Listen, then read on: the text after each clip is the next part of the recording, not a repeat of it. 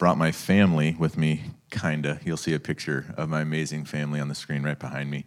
And that amazing woman next to me, her name is Marlena. We've been married for 20 years, and we're at that really cool stage in our friendship where we've known each other longer than we've not known each other.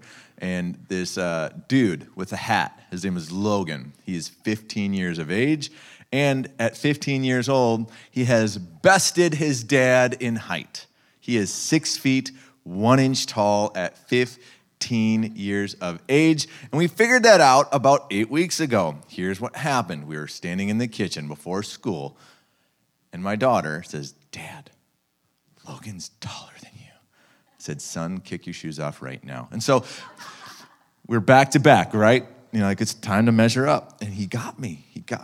And I was like, "Well, you earned it." And I saw his chest kind of puff out a little bit. And I was like, "I have more money than you." And so, which is pretty important if you think about it. Now, this ball of joy seated in the picture, her name is Camden, and she is 19. I don't know if any of you have children like that in your lives, whether they're 17, 18. Well, she is 19, and she got me so good a while ago, and this is what happened. She was being super cute. I said, "Cammie, listen, you are so cute, I can't stand it." She stopped. She said, "Do you want to know what I can't stand?" I'm like, "What?" She said, "Your jokes." I said, "You're grounded. Go to your room." But she gets me all the time with these good one-liners. She's just awesome. And as a family, though, we are always on patrol because of that golden retriever. She's not looking at the picture because it's out of sheer guilt. Here's why. She is a sock hunter killer. And her habit has cost my family at least $100 in socks. We live in a farmhouse that was built in 1906. So it has that stairway that goes up, platform, 90-degree turn, and then up to the second level. The other day, I was walking upstairs, and there Bailey was. She had this purple mash in her mouth. I'm like, "That's a sock." And so I said, "Bailey, drop it." She did not drop it. I said, "Bailey, drop it." And her tail starts to wag. I'm like, "Girl." And so I walk up, it drops to the floor. It's this purple pile. And I'm like, I can't tell if this is my daughter's sock or my wife's sock. And so I walk up to Marlene. I said, "Babe, is this your sock?" And she said, "Do you honestly believe I could fit into that sock?" Looking down, I am holding my 9-year-old sock. Now, in marriage, you have to know when it's time to pivot, okay? And so I'm like, it's time to pivot. So I said, "Babe, of course I believe you can fit into the sock. There is nothing you can't do." She didn't think that was funny. I thought it was pretty clever. Now, as a family, though, we're committed to this idea that students deserve the opportunity to live better. Right now, the American teenager needs to know that somebody's in their corner. Right now, students in this room and students connected to this church and students in this city, they need to know that their life has dignity. No matter what has happened in their life, they need to know their life has purpose, and they're not here by some accident. They're here because God created them with a purpose. And so Youth Alive, the organization that I get to lead, has been focused on 6th through 12th graders. And one of the main ways that we serve students all over Wisconsin, all over the Upper Peninsula, is through mental health assembly programs. And I want to show you a picture of my friend in action. His name is Terrence Talley. This is a middle school, high school gymnasium. There's 500 6th through 12th graders in this room. And my friend Terrence, he's funny. He gets teachers dancing. I'm serious. And then he shares a positive mental health message. And at the end of that talk, he challenged all 500 students, get up, move around, and find 3 students that you're gonna tell them, "I've got your back."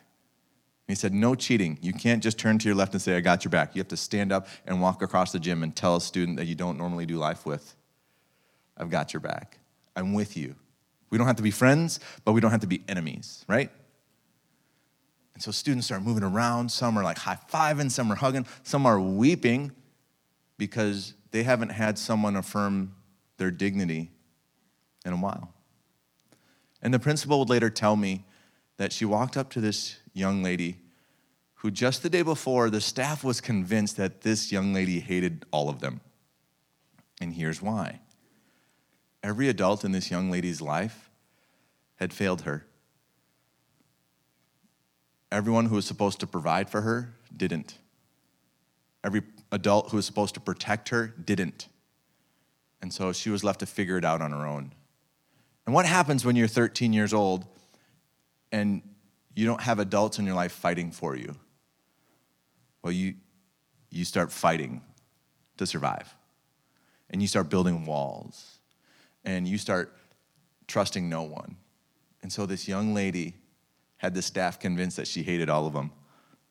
Now, her story doesn't excuse her response, but it explains it a little, right? And so the principal told me that after Terrence spoke for just 50 minutes, and he released the students, tell someone you've got their back. Tell someone you're in their corner. The principal walked up to this young lady and said, I've got your back. Now, she didn't know if this young girl was going to shoot daggers out of her eye. Parents, you have no idea what that's like.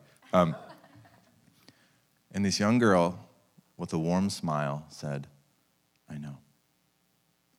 50 minutes is all it took for Terrence Talley and for Youth Alive to come into a school and to set the table for students to affirm each other's dignity. And so during the day, there are 0 religious concepts that we present. We get to share the gospel at night in a separate event with the church. And I want to show you a picture of some of the other people we get to work with. These gentlemen that I get to work with are some of the best communicators in the nation. In fact, tonight I'm picking up Reggie Dabbs at the airport, and for the next 3 days, we're going to go reach students in central Wisconsin. It's going to be awesome. Now, I want to show you the next picture and just show you how many students we've been able to reach since 2010. And you can see the numbers over 240,000 during the day. 240,000 students face to face. We've been able to go to their school and tell them there is hope for you. Now, here's what's cool. In the evenings, in a separate event that the church sponsors, we get to share the gospel. And over 15,000 students have heard the gospel. And over 2,400 have said yes to Jesus. Absolutely. We can thank God for that. And every person that prays for Youth Alive, every person that sacrificially gives to support Youth Alive, I get to tell them that's their fault. Kind of cool, hey? Now, by a show of hands, how many of you have a smartphone on you? Some of you are wondering, so why are students the way that they are? We've had pandemics before. We've had world wars before. We've had racial unrest before. We've had economic uncertainty before. Have all 4 shown up at the same time? Possibly. I'm not that great of a student of history, but those are big, right? Here's what we haven't had before. And it's not bad. Some of you expected me to go on a rant and start bashing technology. No, I love technology. Heyday is my game. I'm just saying. So, I'm a really good farmer. So the point, though, is this. How many times a day do you think the average American checks their smartphone? If you think it's more than 25 times, raise your hand. More than 50 times a day, raise your hand. More than 75 times. You're not putting your hand down until I get to 1,000. I can see that. 90 times a day is the average times an American checks their smartphone. So if you understand averages, some are way more, some are way less. I shared that 90 statistic with a youth group last year, and a kid on the front row, not kidding, said, lightweight. So I was like, dang, son, you need to maybe get some help for that. Now, if you're handed a smartphone at 12 years old, and 90 times a day, your attention is drawn to this. In 365 days, 1 year later, your attention will have been corralled over 32,000 times by this glowing rectangle. And then from 12 to 18, if you multiply by 6 years, over 197,000 times your attention has been corralled by this glowing rectangle. Again, technology is not bad. How many of you hitched up your horse and buggy and came to church today? Technology is great. It's awesome. But I'm an Avengers fan, and I like the Marvel movies. And there's this character named Thor, and he's got a hammer. And you can only wield it if you're worthy. But here's the deal. His hammer can transport him anywhere. This can transport a student anywhere. His hammer can break a lot of things. This can break a lot of things. So the way that we move forward is actually as adults, we model healthy technology usage. As adults, when students are in the room, we put down our phones and we engage students. That's how we help students feel dignity, is that we lean into their world. Now, I know I just waxed eloquent on the realities of technology, but if you would put up the next slide, please. Follow me on Facebook, please, okay? And then go to Instagram and follow Youth Alive there too. It's gonna help you stay up to speed. But I would love to come to Marquette and bring a mental health assembly to your schools. As early as possible. Fall of 23, spring of 24, we can make it happen, Captain. If you wanna see that happen, grab one of these on your way out. Give it to the decision maker at your schools. We do public, private, Christian. We'll go to any school. Why? Because students are everywhere and they all need to know that they matter. They need to know that they can live a better life. Give that to the decision maker. My contact information is on the back. Also asking everyone to grab one of these on your way out and just pray. Pray for my family. Pray for this ministry. Pray for this movement because God is doing great things through Youth Alive. So, Pastor Kevin, thank you for this opportunity. It's a privilege to be here today.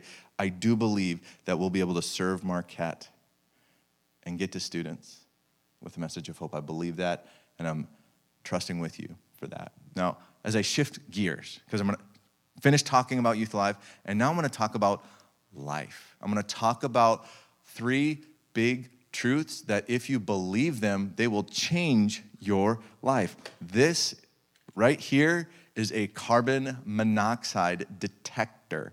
Carbon monoxide is a toxic gas that has the power and potential to end your life.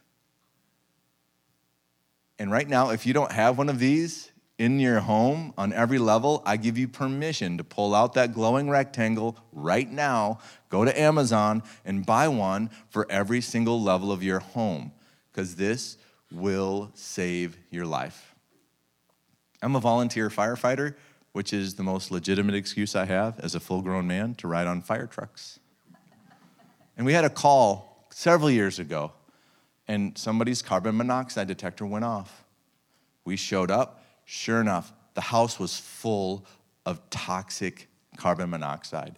If they didn't have one of these, here's what would have happened. They would have sat in that environment, and eventually their vision would have gotten blurry.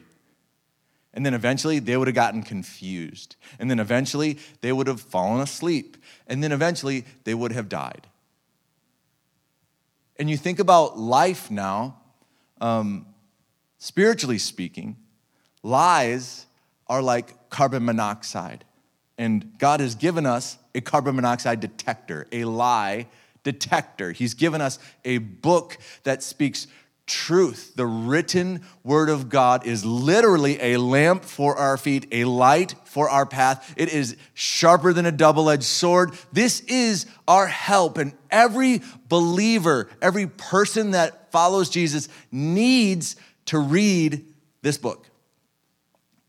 And so this book can help us identify the truth because it matters. And the sooner you get the truth into your heart, into your mind, the sooner your life will begin to improve. I have a question. How many of you have ever heard someone say the following phrase that you're about to see on the slide?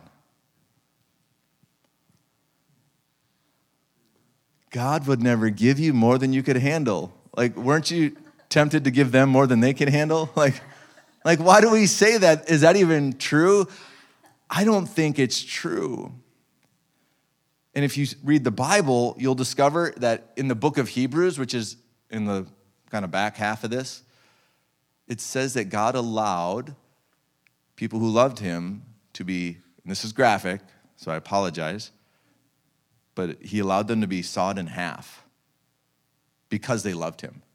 Like, Somebody didn't like them because they loved God, and the punishment for them loving God was literally to be, I'm guessing that was more than they could handle. And then if you go to the Old Testament, in the book of Exodus, we read about God's deliverance of his people from the oppressive nation of Egypt under Pharaoh's oppressive rule. And as they're leaving Egypt, they get to a place where they're being chased by the army from Egypt that's trying to pull them back into captivity, and they've got the Red Sea in front of them, and they are trapped. The Bible says in that moment, they're screaming and they're crying, they're stressed. Was that more than they could handle? Yes, absolutely it was. Yes. So what should we believe? It's important that we let God speak. And here's what Jesus says to his friends in the book of John, chapter 16, verse 33. He says, I've told you these things. What is that? He gave them a lot of really bad news. Go back and read it for yourself in the 16th chapter, the book of John. But he's like, I've told you these things so that in me you may have peace. In this world, you will never have problems. You'll get to eat Cheetos for days and only drink Mountain Dew forever. Is that what Jesus told his friends? Absolutely not. In this world, you will have, that word in the original language is tribulation, which is a fancy way of saying, ouchie, mama. Jesus is telling his friends, it's gonna hurt. So buckle up, Betty, and hold on, Hank. It's gonna get rough. And then he's like, but take heart. I've overcome the world. So the lie says God would never give you more than you can handle. That's not true. Here's the truth. Are you ready for it? God would never give you more than he can handle. Because Jesus has overcome the world. He is the Savior. He is the champion. And because he has overcome the world, you don't have to be strong all the time. You don't have to have all the answers. You don't have to have it all together. Because God is keeping it all together. He'll never give you more than he can handle. Here's the second fib that people told me when I was going through a tough time. And here's the tough time. In 2011, my middle daughter, who you did not see in my family photo, was brought to her doctor for a checkup. Her pediatrician looked my wife right in the eyes and said, Peyton is perfect. Marlena took Peyton home. She laid her down for a nap. And 5 hours after her doctor proclaimed perfect health, she died in her sleep from sudden infant death syndrome. Was that more than I can handle? For sure. But here's what people would say to me after my daughter died. Well, everything happens for a reason. That sounds a lot like God caused this to happen because it's his plan. And if you study Scripture, you'll see something in there, and it starts in the book of Genesis, by the way. God creates Adam, he creates Eve, and then he creates choice. The tree of the knowledge of good and evil, God planted that there, and he's like, Adam, Eve, if you eat from that tree, you will die. And then the serpent, later revealed as the deceiver, approaches them. The serpent gets them to question God's goodness. If God were really good, why would he keep that from you? And that really is the strategy of your spiritual enemy in your life. If Satan can get you questioning if God is good, he can kill the faith that lives inside of you. And that's what he did with Adam and Eve. He's like, if God was so good, why would he want to keep you from that? Pretty clever, isn't it? And so Adam and Eve, they made the choice. They did it their way because they didn't believe God was good. And creation fell. Now, why didn't God just pull the tree out? Wouldn't that just made things easier? Here's why I think he left it there. Because he wants a real love with you and me. He wants a real choice for you to have. Because is it real love if there is no real choice? Because if there's no real choice, then you might just be a robot executing lines of code in your programming. But God wanted you and I to have the ability to choose what we do with our lives, to see his goodness and then have the liberty to choose our response to his goodness. And that's what God did. And so that's why we have awful things taking place. It's not because God is causing all of it to happen. Right now, there are people in the nation of Ukraine that every night they go to sleep wondering if Russia is going to lob another missile at them. That's because there's an evil idea unfolding in the heart of a leader. That's why that's happening. It's not because God is causing it to happen. There's a verse in the book of Romans, chapter 8, verse 28, that we're all going to read together out loud. It'll be up on the screen for us to read. And we know that in all things, God works for the good of those who love him, who have been called according to his purpose. Another translation said, God causes all things to work together for the good of those who love him. It does not say God causes all things. It says that he causes all things to work together. So, does everything happen for a reason? No. And the next slide is going to show you the truth. God gives a purpose to everything that happens. In 2011, my daughter passed away. It was crushing. In 2014, we bought a house. Well, technically, we borrowed it from the bank. And then in 2018, I'm sitting in my Lazy Boy, and my phone rings, and it's my mother-in-law, who I genuinely like. And some of you are like, he speaks of miracles. No, it's true. I like my mother-in-law. Let faith rise, church. And so I'm sitting in my Lazy Boy, and my phone rings. It's my mother-in-law. She said, did you hear the news? I said, what? She said, your neighbor's 1-year-old daughter just passed away. And her daughter was brought to the same hospital that my daughter was brought to. And now, since 2018, we've been able to encourage each other. How in the world do we buy a house next door to a family that understands our pain? That's way above my pay grade. I don't understand the how, but I know who helped cause all of that to work together. It's God. And this is why you have to keep turning the page of your story. Because you don't know when God is going to reveal the redemption of your story. You don't know when the prayer that you've been asking for, God, please bring my daughter back to you. You don't know when the fulfillment of that prayer request is going to happen. You don't know when the healing is going to take place. That's why you have to keep trusting. You have to keep turning the page of your story because God is good, even when life is not. And so if you trust that he's going to give a purpose to this, it's going to be good. It may not be good now, but it's going to be good. You can make it. And that's the second truth. If the first truth is God will never give you more than he can handle, the second truth is he gives a purpose to everything that happens. And here's the third and final thought I'm going to leave with you, and I'm just going to say it. It'll be a statement that you'll see on the slide. Time heals nothing. What you do with time can heal everything. Have you ever heard someone say, time heals everything? If that were true, you'd never meet a bitter senior citizen, church. You'd never meet him. Time heals nothing. When I was in the 8th grade, I was trying to impress a girl playing basketball. I'm a terrible basketball player. It was a bad strategy, but I was like, she's there. I think she's cute. I'm going for it. And so I was dribbling the ball. I went to the basket. I tripped. I fell. In that moment, I herniated a disc in my lower back. Did I quit? No. Why? Because my crush was there. I had to impress her. I was in agony for the next 30 minutes, but I finished the game. I had to have surgery. And so in 8th grade, I had the moment where my doctor said, we're going to perform, it's called a microdiscectomy. They're going to open up my back and go pull out the little piece of that disc and fix it for me.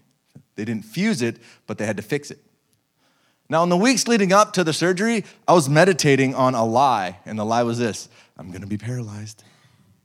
Have you ever gotten in your own mind? Like, have you ever been there where you're thinking a thought over and over and you're like, this is gonna be bad, this is gonna be bad. And you don't know if it's really gonna be bad, but you're like, this is gonna be bad. And so for weeks, I was telling myself, I'm gonna be paralyzed, this is gonna be bad. And so the day comes, I get wheeled into the very warm operating room, and they had me covered with layers of warm blankies. No, I was wearing like a paper-thin hospital gown and rocking a hat.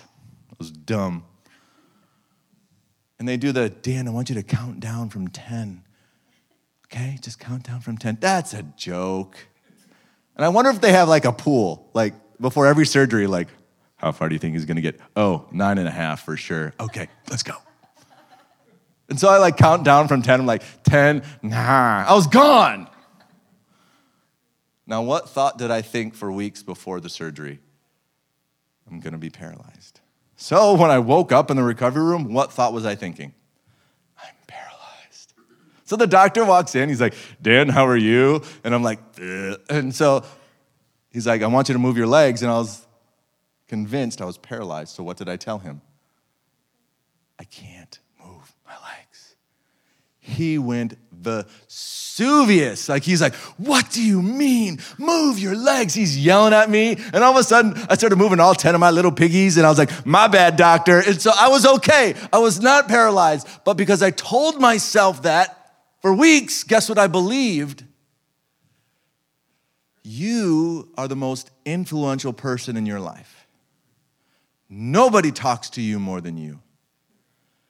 So tell yourself the truth. Because you deserve to know the truth. And the truth is, time heals nothing, but what you do with time can heal everything. My response to the injury and then the surgery and then the rehabilitation after the surgery, my response in my rehabilitation is what gave me this health today. It wasn't time. In fact, within hours of my surgery, a very mean nurse walked in the room. And you want to know what she said? Get up. And I said, get behind me, Satan. No, I did not say that. I wanted to. She went and got friends. I was like, this is bullying. And then they helped me stand up, and I do this little slow lap. And I had that pole, with the wheels on it, doing the shuffle. You know what I'm talking about? I was like, I've got a vapor trail coming off my shoulders. I'm flying. But that first lap was one of the most important steps in my health today. And here's what I want you to hear from me, loud and clear. I'm not telling you to get over your pain. I'm telling you to stand up in it. This isn't the end of your story. Yes, you were wronged. Yes, you've lost. And I'm sorry. Man, some of you have stories that break my heart.